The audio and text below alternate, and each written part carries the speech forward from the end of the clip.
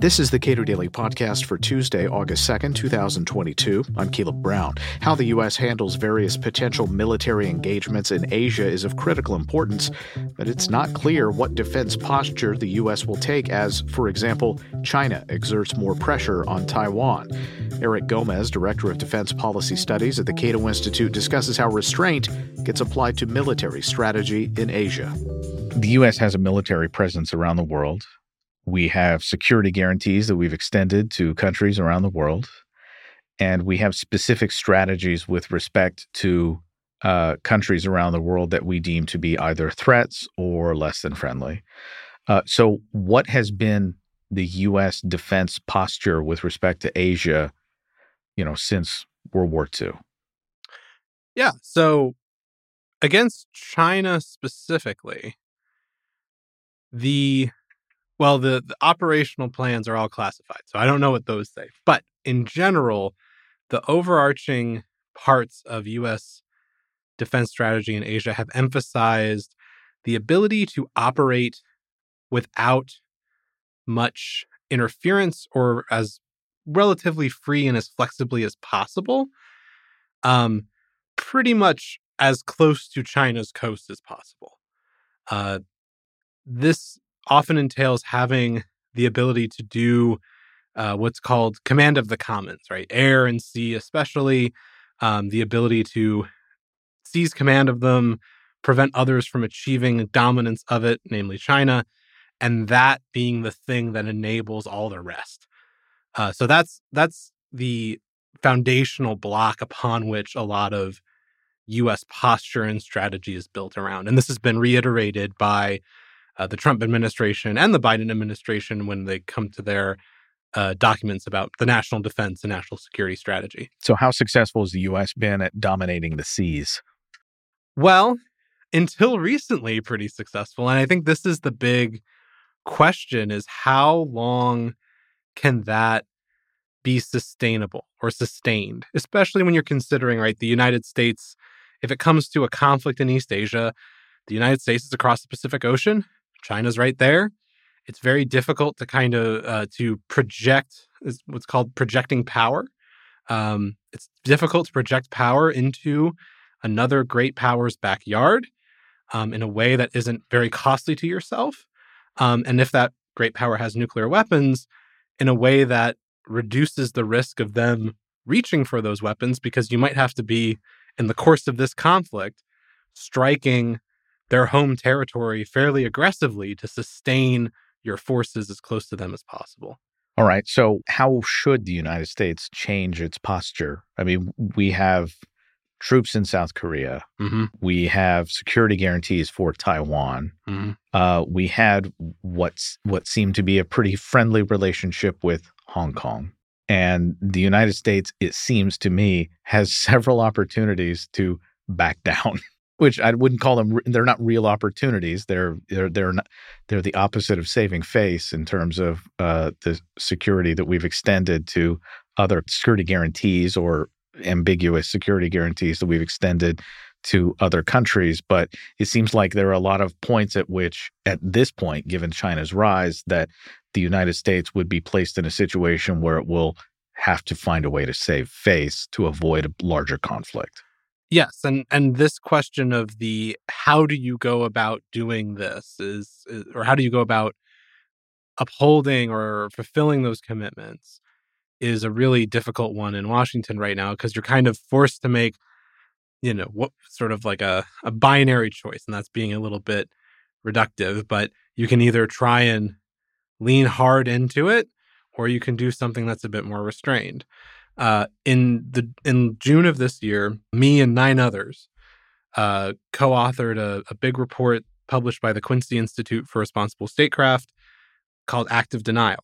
It's long. It's like 320 pages long, but it offers this alternative vision for U.S. defense strategy in Asia that is undergirded by a concept we call active denial. And basically what it says is the more effective and less escalatory, and by that I mean less likely to cause a nuclear escalation, approach to doing this in Asia is The United States needs to think about having forces that are more distributed, smaller in overall numbers of ships and aircraft that are forward deployed in Asia, but that are more distributed, resilient, that can kind of take an initial hit but not lose, and stay in the fight and emphasize things like anti-ship and anti-air weapons. And the big goal is that shifting the U.S. from we have to have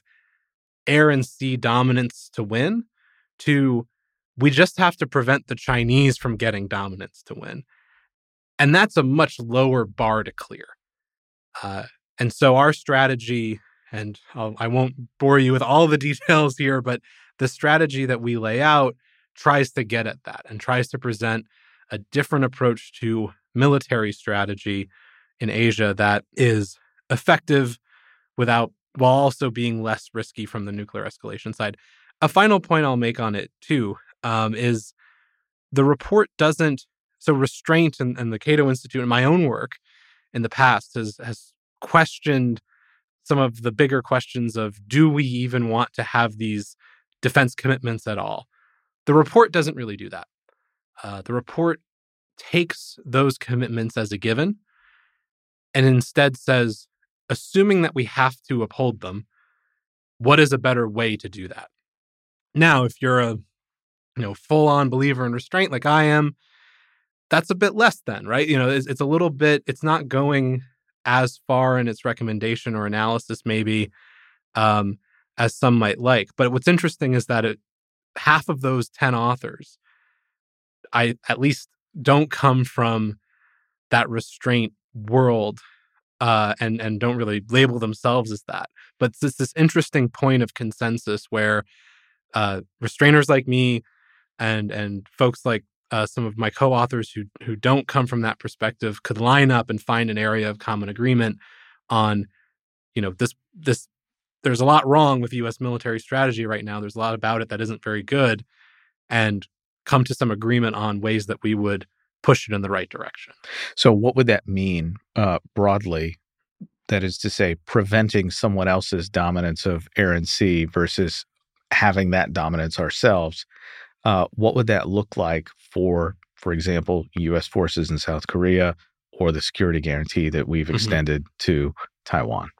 So for forces in South Korea and Japan, it would look like smaller contingents of U.S. ground troops, a focus of those that remain on fewer missions, specifically sticking to shooting down opposing aircraft or shooting at ships.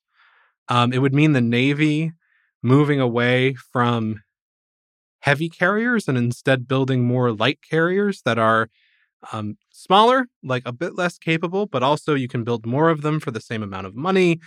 And that means you can distribute them more. They're harder to fully take off the battlefield. And you deploy a few of those forward in order to be on station, but then you keep most of them out of the area to come in later if needed. On Taiwan, our report assumes that you fight to defend it, right? That the U.S. would be involved in a conflict over Taiwan. We don't currently have any U.S. troops on the island, with the exception of a small contingent of U.S. Marines to protect the American Institute in Taiwan, the sort of de facto embassy. So we don't really have like a combat force in Taiwan, and we wouldn't put one in there in peacetime or in conflict based off of this report's recommendations. Instead, what the U.S. would be doing is mostly operating from a distance, firing more long-range anti-ship, anti-air weapons to prevent the forces coming towards Taiwan from having an easy time of it. So that's kind of that's the broad strokes. And this may seem obvious to a lot of people, but what is the upside for U.S. defense and foreign policy of that strategy versus a more direct engagement? So I think there's a few potential upsides. In peacetime, I think it gets U.S. allies, it lights a bit of a fire under their butts to do more for their own defense. And this is something that bipartisan, Democrats, Republican presidents have both wanted. They want allies to be doing more. They want them to be sustaining their own defense more. The prospect of having a smaller U.S. presence in Asia, I think, would provide the political and military incentive for the allies to put their money where their mouth is. To their credit, I think Japan and South Korea have both been trying to be a bit better about this. Taiwan has somewhat lagged behind. But this could be an extra shot in the arm to help that process. Another upside is that it creates some opportunities by reducing the U.S. forward presence. It creates some opportunities to engage with the Chinese in diplomacy to try and find some ways to manage crises, to manage escalation, and to hopefully tamp down a little bit a worsening sort of spiral of, both the U.S. and China right now are doing things that the other doesn't like, that they think are for purely like defensive reasons and just, we're just reacting to what you do. No, we're reacting to what you do. Doing this strategy and reducing the U.S. forward presence could provide this opening to actually get to a meaningful sort of coexistence state. And then finally, another big benefit is that if you do end up in a conflict, if deterrence fails anyway, then I think this model of conflict provides for a much slower course of events. You slow down the pace of hostility, and with the point being, you create some measure of opportunity for a negotiated settlement earlier. Does it mean that such a thing would happen? That's really tough. I think we're seeing that in Ukraine right now.